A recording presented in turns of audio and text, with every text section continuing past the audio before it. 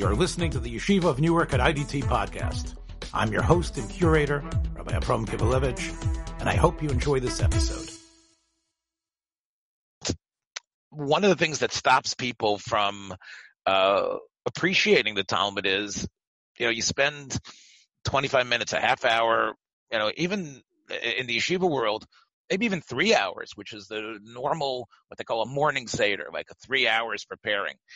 And you walk away from the table saying, I'm not sure exactly where we got. And that has to be, we live in a society where we expect results immediately. And if we don't get them, we feel frustrated. And I think you have to look at this. And again, maybe I'm being a little bit presumptuous, and a hammer likes to hit a nail. I'm a hammer. I like hitting a nail. In the scientific world, let's say even what we're talking about, trying to come up with a cure, coming up with a vaccine. There's cul-de-sacs, but we felt that we put some effort in. And I think that's that you have to have that attitude when you're studying a page of the Talmud as well. You're further along than you were. Does that mean that you might have to make a 180 and start from a different place? Yeah, it does mean that. That's why people talk about this la'asok b'divrei Torah. We make that bracha every morning. We involve ourselves. We don't necessarily. The Maral says we might not get it. We might not actually learn it and understand it and say, "Oh, this is exactly what it means."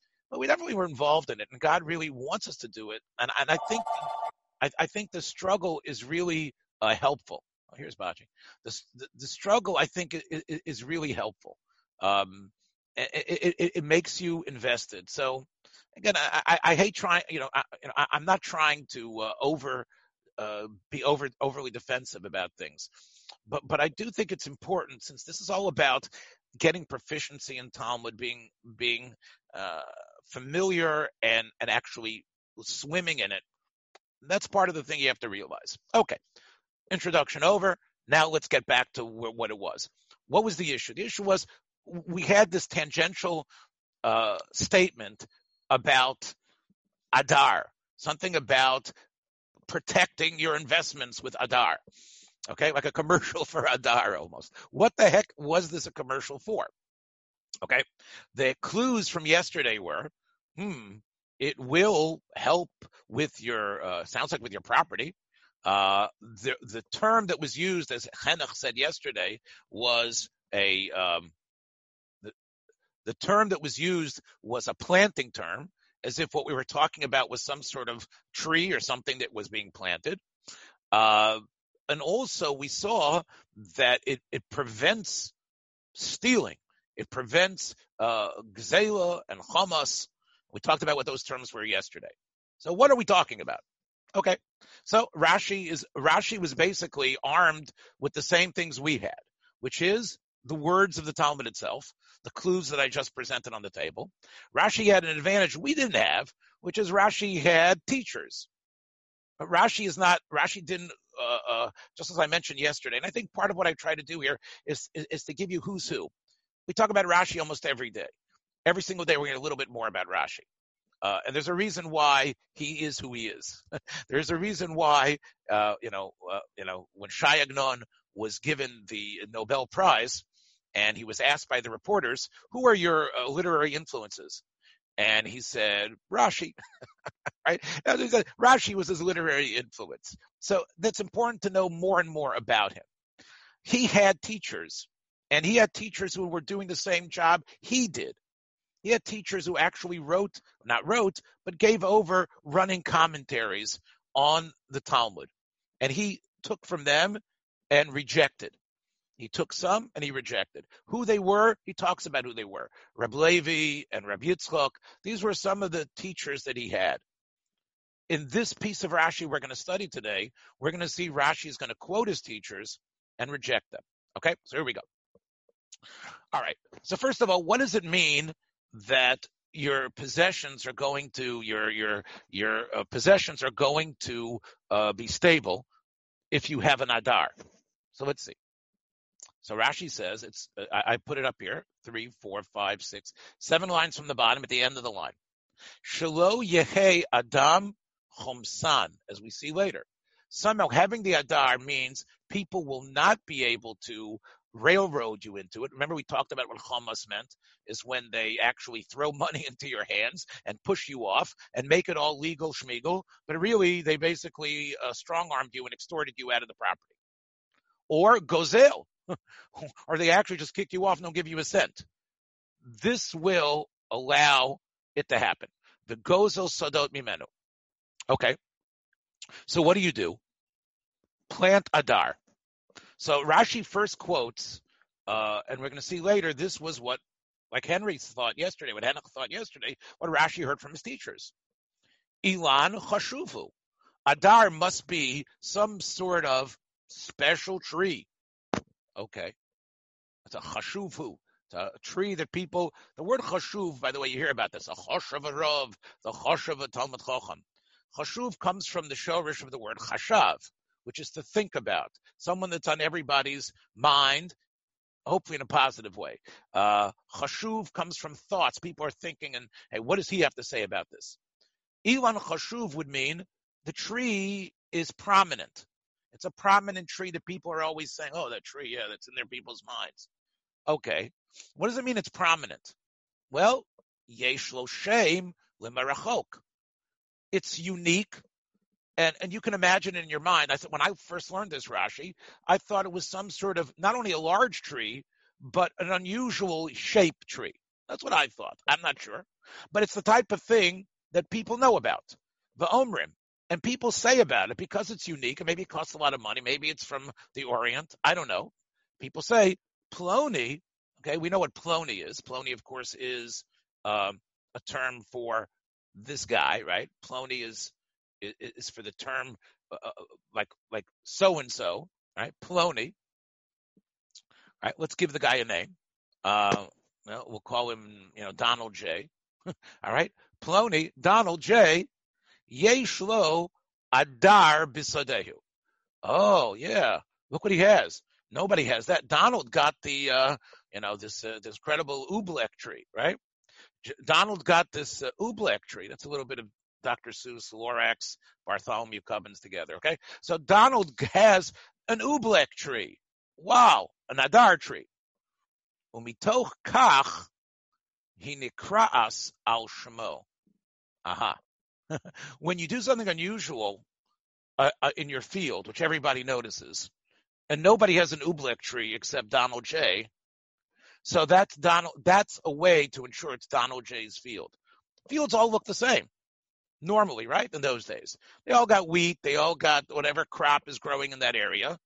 Yeah, that's the one. Yeah, okay, if you're giving people directions. Yeah, you're going to notice the old oobleck tree. Make the left turn over there. Aha. Yeah, and the oobleck tree is by Donald J.'s property. So in other words, putting something unusual that people ooh and ah about allows it to be known as your field, practically. By putting something, by making something unusual, it actually equates. Because it's unusual, the oobleck or Adar tree, it now becomes Donald's field in everyone's mind. Okay, what's good about that? Here's the following. Im holech lo Medina Zayam. If Donald J. decides he's going off to, who knows, the Black Sea near Odessa to open up some hotels over there. Who knows why he's going. But he's going to Medina Zayam. And what happens? It takes a long time in those days. Now, again, I say Odessa, but really the Medina Zayam is a term, and I would underline it. It's a term that shows up often in the rabbi, in Talmud. Medina Zayam. In fact, even to the point that there's a famous acronym for it. Mem Dalid Hey Yud. Medina Zayam, with a streichel in between the Hey and the Yud. So Medina Zayam is another way of saying, not Yehupitzville, which Yehupitzville or means like, it's somewhere nobody even knows where it is. Medina Zayam is where everybody went. Anybody who was in business in Israel went on the Mediterranean Sea. That's what it meant. Medina Zayam meant city-states on the Mediterranean Sea. Might have been Tripoli, might have been all the way to like wherever it is, in Libya, and like all those places. Those were called the Medina Zayam. And the reason you went to Medina Zayam was to make money. either there was stuff that was growing in Israel that was worth money to be sold someplace else, or you were going to go to Medina Sayyam to bring stuff back. So it was a constant reality. Where is the guy? He's in Medina Sayyam.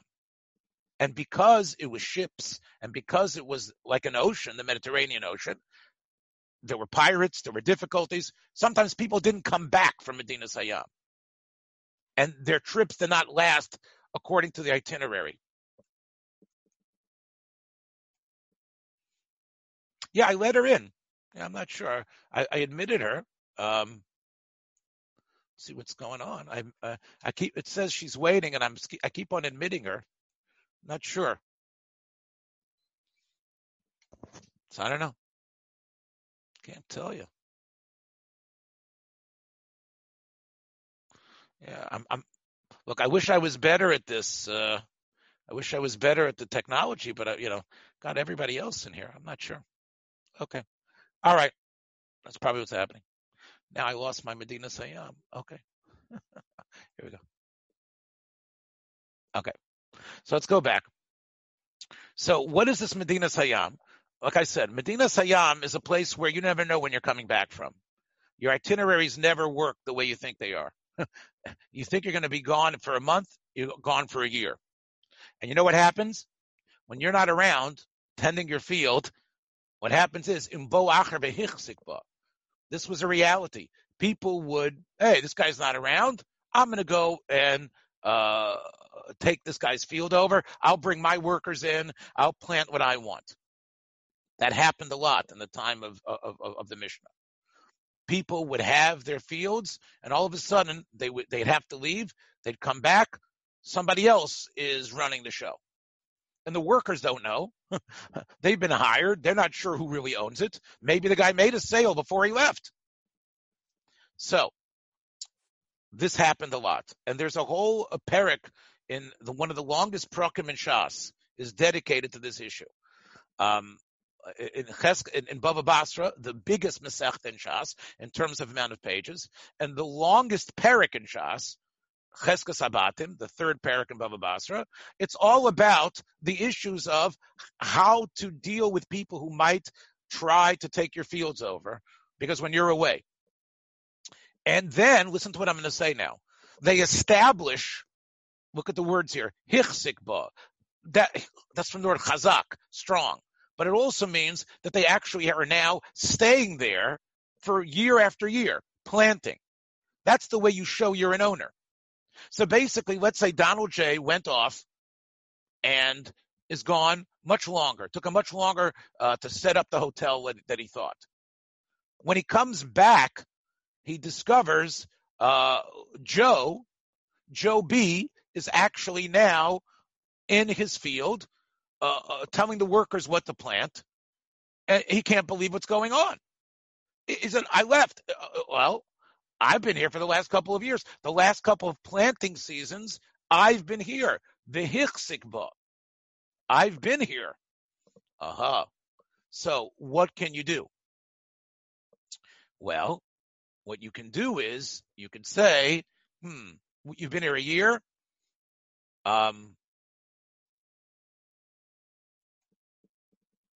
Exactly, Henoch.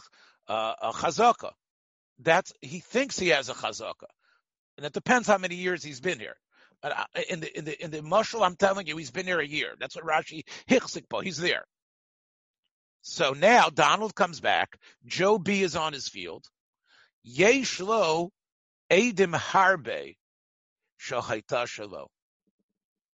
Donald J can say, "Hey, everyone knows this was my field." They do? Yeah.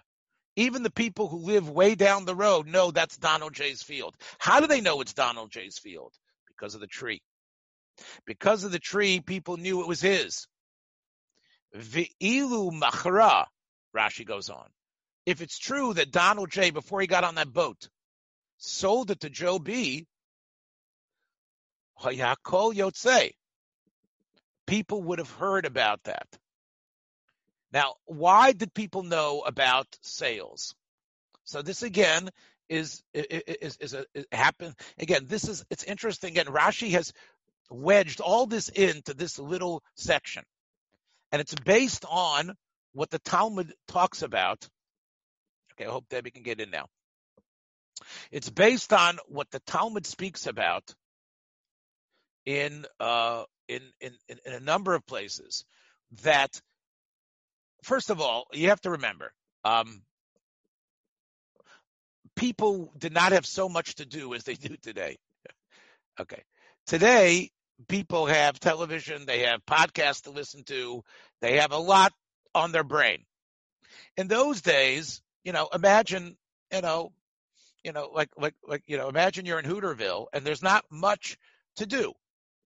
People hear about, hey, did you hear about a sale? Somebody sold this guy's property. Now, why would you hear about it? Well, you know why? Because in order for property sale to work, you got to get a sofer. You need someone to write a document. Oh, yeah, they went to Pixley to go get the sofer to sign the papers. Oh, yeah, they called in. People hear about the fact that a sale occurred. They're bored. And when they hear about a sale happening, they heard, oh, the sofer came from Pixley. Oh, yeah. And who they get to testify on that? Oh, they got Joe Carson and Smoot from the train to go and testify about that. People hear about the fact that a sale occurred. Today, and they are registered, even today, sales are registered in the paper. But in those days, people heard about sales. If a sale occurred. And people heard about it because you needed a sofer, you needed Adim. And therefore, if a sale did occur, then people would have heard that a sale occurred. They would have heard that Donald J., before he got on the boat, sold it to Joe B. Liot nikra'et al shmo shosheni. And that way, once the sale occurs, that's the guarantee. That shows that Joe B. owns the field. So again, in the scenario we just said, Donald J. comes back, Joe B's on the field, Donald J. says, get out of here. And everybody backs him up because, hey, of course that's Donald J.'s field. Everybody knows that. So when Donald J. goes to the Beis Din, he can kick this guy out easily. And everyone's going to come. And what Rashi said, there's a bunch of witnesses who say, the witnesses come and say,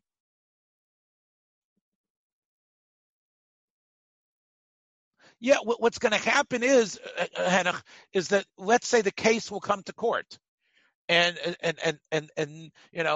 let's say the case will come to court, and Joe B says, well, I've been here for the last year, and I've been planting. Donald J. brings his witnesses, right? He brings, Fauci and Bricks to come in to be his witnesses, and Fauci and Bricks to be his witnesses, and they say, yeah, of course, everyone knows this is Donald J.'s property. Yeah, everyone knows this. The whole city knows that it's his property, and the court says, you know what? If there would have been a sale before he got on the boat, we would have heard about it. Has anybody ever heard of a sale? No one's heard of a sale. And and Joe B says, well, he did sell it to me. Nobody knows about it. Can you produce a document? Oh no, I've sort of lost the document, but it did. No, we can now kick Joe B out. So that is what Rashi sort of invented this because that's what the Talmud seemed to be saying. And now we know what Adar is. Adar is something that makes the field uniquely yours and protects you. Okay. Now, and again, Rashi repeats it over here. Just want to 3 lines from the bottom. Rashi again says, "V'yesh kol ledavar." Once again, let's say he didn't go to Medinas Hayam. It's not that he went and traveled somewhere, but rather Donald was in town. Joe B comes in with his strong-armed people, right? Joe B comes in with, who knows, with Kamala and Elizabeth and Pete, and they come in. And they push Donald J. around, and they throw money in his pocket, and they say, here's your star. So you're going to be able, yesh kol ledavar. Donald J. is going to say, hey, people are going to know whether that really happened or not, and he can take you to Bezdin. All right, fits in perfect. What a great shot. Rashi, and how did Rashi do that? Well, Rashi did that from Talmudic literacy that he had from other places. He had the same clues that I presented to you in the beginning of the shir, and then Rashi plugged in what made sense based on his knowledge of another Masechta, Masechtas Bava Basra, and all the halachos that are connected to making a chazak on a field, and this is the way he worked it out. The one inventive thing that he did was, he says the tree is unusual, and therefore it connects it to the owner. That makes logical sense. That's Rashi's job. Now, the problem that Rashi had with that is coming up in a second. Let me first remind you about the brisa that we mentioned yesterday. Let's take a look at it again. Tanya Nami Hachi. A brisa also says the same thing. Soda sheyesh ba adar, the soda that has, and according to the way Rashi had explained it up until now, this unusual ublek tree. Eina nigzelis. It won't get stolen. If you go to Medina Sayyam and he comes back, Eina nechmeset. And if the strong-armed people came and threw money in your thing, you're going to be able to use this to show that you were the owner and a sale didn't occur, because otherwise we would have heard about it. Upeirotecha mishtamrim. And its fruits and what's produce is protected. What does that mean it's protected? That sounds like it actually helps the plants. It helps what's growing. So, Rashi, look what Rashi says here. 3 lines from the bottom. Perotel mishtamrim lo yadana maihi. Okay, once again, don't be frustrated when Rashi uses Aramaic when he just used Hebrew before. Rashi speaks Yeshivish. Rashi speaks the Pigdin language of Aramaic and Hebrew together. Rashi says, Lo Yadana Maihi.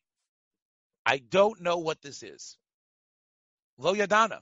I don't know. I don't know how having the ublek tree helps the plants. I don't know.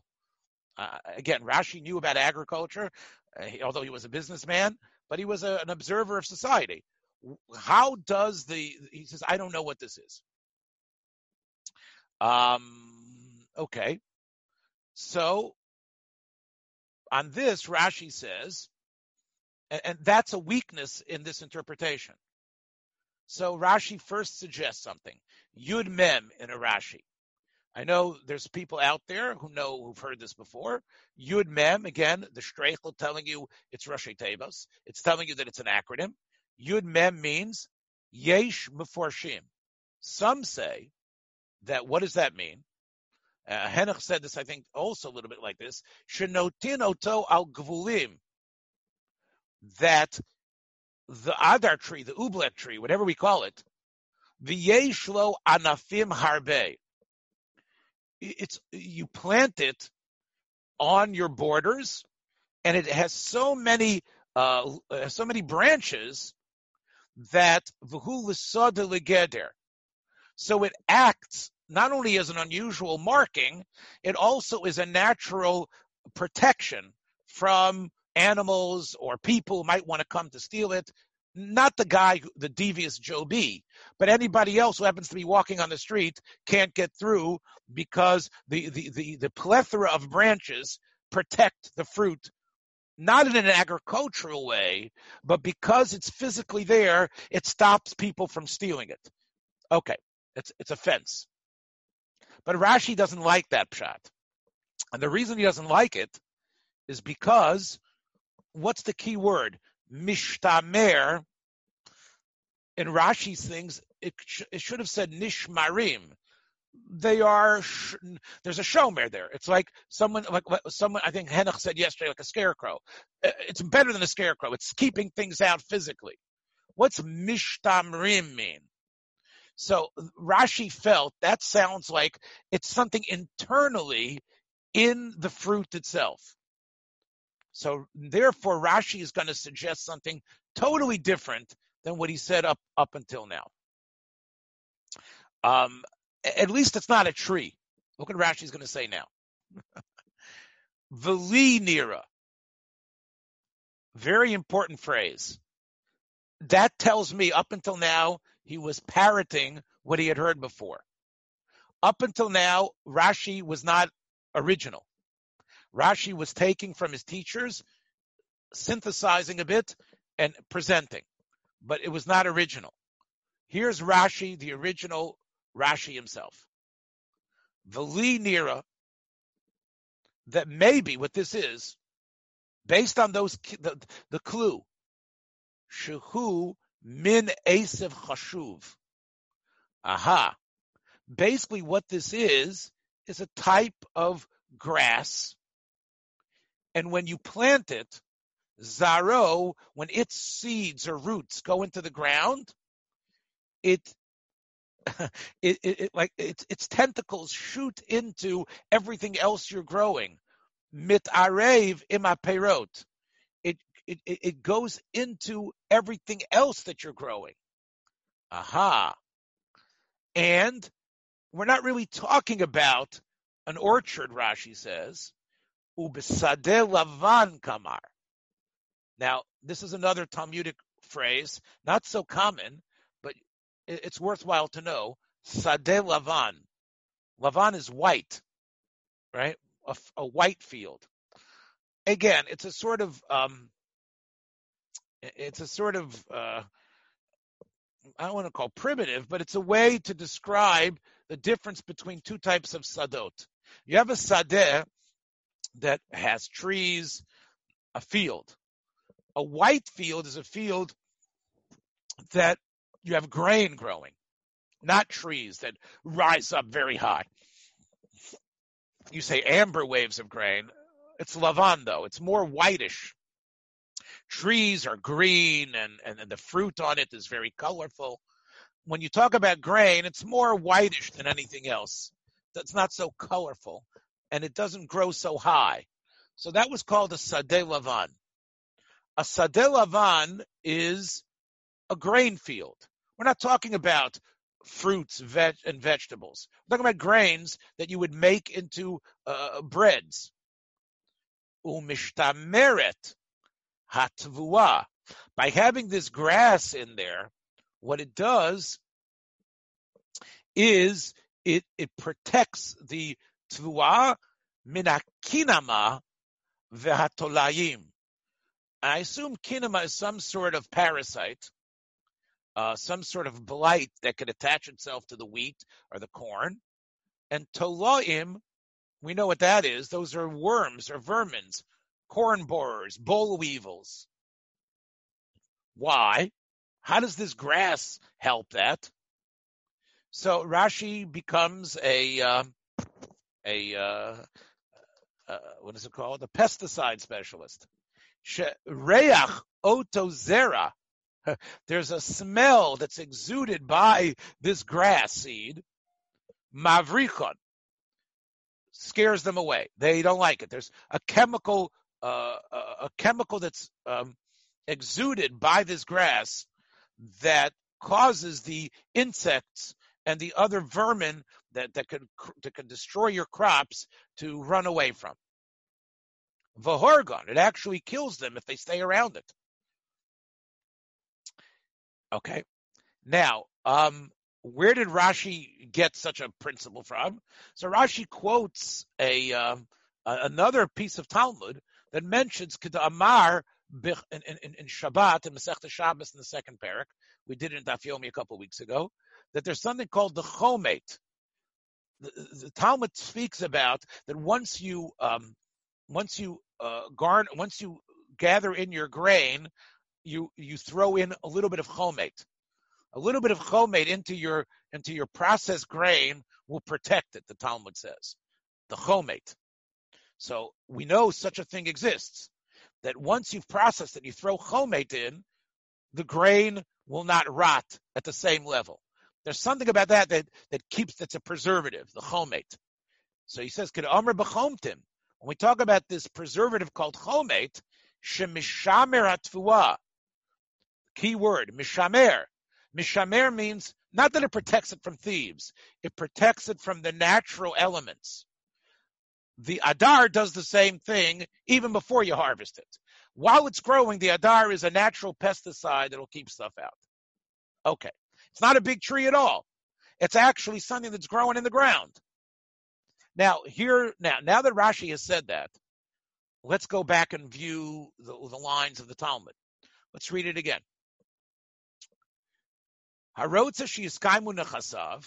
If you've got your plants, you don't want them to be attacked by these natural pests. Yita behen, plant within the other grains, the Adar grass, the Adar seed. Okay. And therefore, the Braita, when it says, Eina nigzelet, ve'eina nechmeset, though, why can't it be stolen? I guess here Rashi's going to have to admit, Rashi's going to have to borrow from his teachers and say, okay, it's not a big tree, but it's a grass that is so unusual and expensive to use that it connects it to the owner. So Rashi, basically what Rashi did was like this. I call this Frankenstein in many ways. You take an interpretation, right, of the Frankenstein's monster was a patchwork of a bunch of different bodies together. That's what Rashi did over here. What Rashi did was Rashi basically said that, yeah, it's not this big giant tree that everybody knows about, but it is an unusual type of grass that is a great pesticide. Not everybody knows about it. And if the person uses it, it's going to be known as his field. But that also explains why it protects the crops as well inherently. So Rashi doesn't have the fanciness of the big oobleck tree. It's just really a grass you put in there, but it is significant enough that you are going to be able to make a case in court that it's your field because everyone knows, oh, he's the guy that got that special grass. The problem with that, okay, so that's what Rashi has done to explain this piece of Talmud. Okay? Now, I don't want to leave it here, although I could, but it really shows you the effort, and I'm rolling up my sleeves to show you. Boy, you have to what type of effort Rashi put into 3 lines to make this work. I want to show you a quicker interpretation that doesn't take all the sweat that Rashi put into it. And it's on the page itself. Check this out, my friends. Over here you have Rabbeinu Hananel. See that? Now, who was he? I'm not going to give you a whole history of his, but he comes from a totally different school of learning than Rashi. He was older than Rashi. He lived 100 years approximately before Rashi did. People knew about him. He was actually in one of the North African Kairouan, which I think is in Libya or Tripoli over there, and he was one of the leaders of Sephardi or North African Jewry, Rabbeinu Hananel. His father was Chashuel. Both of them, according to legend, were actually captured Bimedinas Hayam by pirates and ransomed to Jewish communities. They were on their way wherever they came from originally. I'm not sure exactly, but these incredible scholars ended up being put into the North African communities, and which was different than the Rhineland, different than Germany and France, where Rashi and Tosfos were. But remember, it's a global world. People heard about them. Hananel eventually became a very known commodity, and Rashi's grandson, Rabbeinu Tam, was extremely excited when Hananel's commentaries reached Germany and France, because people had heard about them. Rashi did not know about them at all. So Hananel is like the Sephardi approach. Okay? So in many times, in fact, Rashi's grandchildren appreciate Hananel more than Rashi. They will actually say Kunteris is their name for Rashi because it was actually a notebook that people used along with their manuscript text. They would have 2 little books. One book would be the Talmud text, and then they would have this second book that was Rashi's book that helped them. That's why Rashi was called Kunteris, like we call that like a notebook. That was Rashi. Tosfos will quote Kunteris, Rashi, or Rashi specifically. Then he'll say Rabbeinu Hananel has a much easier interpretation. Here's an example where Hananel's interpretation is a lot less tortured and easier than Rashi, but you gotta see it. So let's take a look quickly. Hananel. So you go down here, take a look.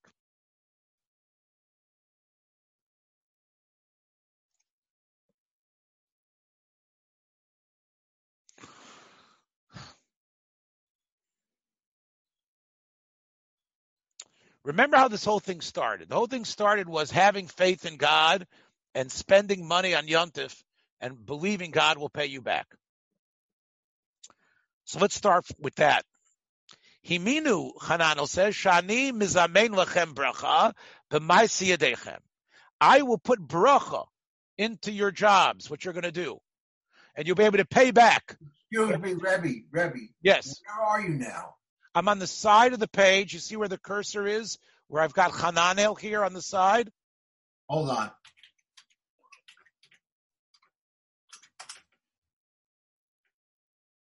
Okay. Yeah. So right on the bottom here. So first of all, Hananel, I just want to show you again, what was the last piece of Talmud that we said? It was all about belief in God. It was all about trusting God. It was all about the fact that God runs the world and is going to give you parnasa. And somehow, if you show that you love him, he will make sure you make more money. Okay, remember, that was the last statement. Up until now, we said the reason why this whole piece of Talmud is here because the same names are involved. Yochanan, Elazar, Reb Shimon, and we decided that we wanted you to hear more stuff from them. Look what Hananel does, though. He quotes, Amar Rabbi Yochanan, Harotza shiskaimu nechasav yita ben adar. And remember the pasuk that was quoted? God's glorious straightness is up in Shamayim. Adir b'marom, God's greatness is upstairs. That gave Hananel the clue. Because Hananel remembered another piece of Talmud where, I'll talk about it in a second, where this was important. Upstairs affects downstairs. Klomar, what does it mean plant? Klomar, not really planting. We're not talking about a tree. We're not talking about grass. Yasamehen tzedakah. Give tzedakah with what you have. You have, remember, what's the case? I've got possessions. I've got a business. I'm a farmer. I've got an antique shop. I don't know what your business is. It's booming. You've got eBay. Whatever it is that you have. I've got a business and I have possessions and I have stuff. You want them to last. You want your business to be successful. What do? Plant in your business. How do you plant into your business? Take some of the funds of your business and give tzedakah with them. Yaseh meken tzedakah. That's what it means, plant it. It's not literally to plant. But if you keep to a schedule that whatever you make, you know you're going to give money to tzedakah every week from your paycheck, and it's going to go to very good tzedakahs, and there are plenty of them all over, especially now that are needed. All the assignments and almanas from the people who died from COVID, and all these other things that people need, whatever you want to say your tzedakah is, God considers that incredible. Adir b'marom. K'dichsiv, emes me'eretz titzmach. That if you planted the truth down here, vitzedek, and you do tzedakah, mishamayim nishkaf. God looks down from Shamayim and says, I love what you're doing with your money. And in fact, Hananel, let me just put you guys over here. And he says, umifurish beperak hashutfin. There's, again, the same way Rashi, let me tell you where Rashi and Hananel are the same here. They both used their Talmudic acumen and literary knowledge to explain the cryptic lines here. Rashi used a whole network of ideas to explain it.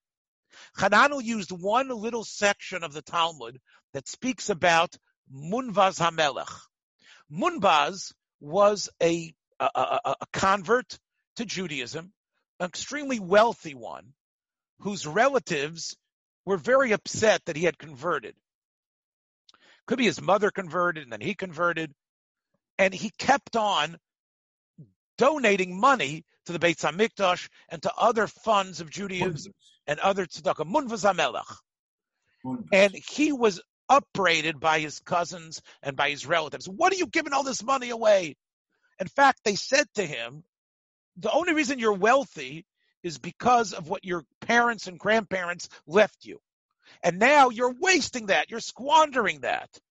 And it's going to go away and your kids will have zero. And he answered them.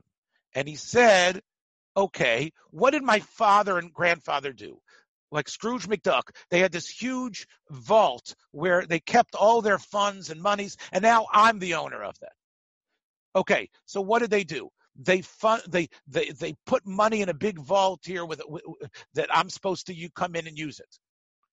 Ani ganasti, but I also made a Scrooge McDuck vault. But you know where mine is? Ani ganasti lamala. Mine is up in Shamayim. What does that mean? Tzedakah shehifrashti laniyim. The money I gave to the poor, don't think it's gone. He genuzali lamayla b'marom. That's up in Shamayim. Kirichsiv, malva Hashem chonein dal.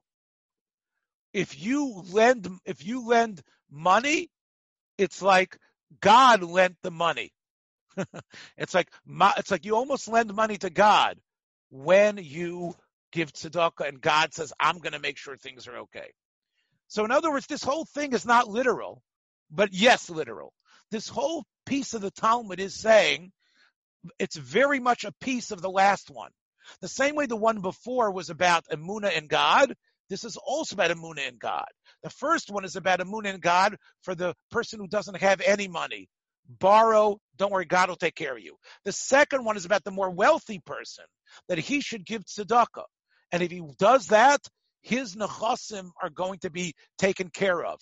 The same way Munbaz told his relatives. Rebbe. Yes. Excuse me. And this steams well with the Gruz explanation where the guy has to go and look for tzedakah. It's the other way around. Right. In other words, here we're saying that you have to give tzedakah and it'll be good, and you have to believe. The other one, the poor person, has to believe in Hashem because he doesn't know where the tzedakah is coming from. That's right. And the rich person, Henoch, has to believe that giving tzedakah will protect him. It's going to protect him from the Joe B's, protect him from the Donald J's, protect him from everybody else. We have to believe that when you give away money, that it actually, that's the way God is saying, I'm involved now. When you gave tzedakah, I'm involved, just like Munbaz answered his critics. And this way, it doesn't need to make literal sense. Hey, how does this help? It does help, because God is now involved. And the Adar is another way of saying tzedakah. That's what Adar is. Yita ben Adar, put God in it. In other words, put God's investment in. That's what the Adar is. Yita ben, plant there. You know what God wants. God wants you to give your money away. God knows you're only a shliach. God knows you're only the person who's possessing the funds now to give them over to others who are in need. Doesn't mean you have to you don't have to go into poverty, but that's what it is. Yita beken Adar. Of course, Rashi is, or at least according to the way Rashi learns, we're talking about something that we can hold on to, a plant, a tree.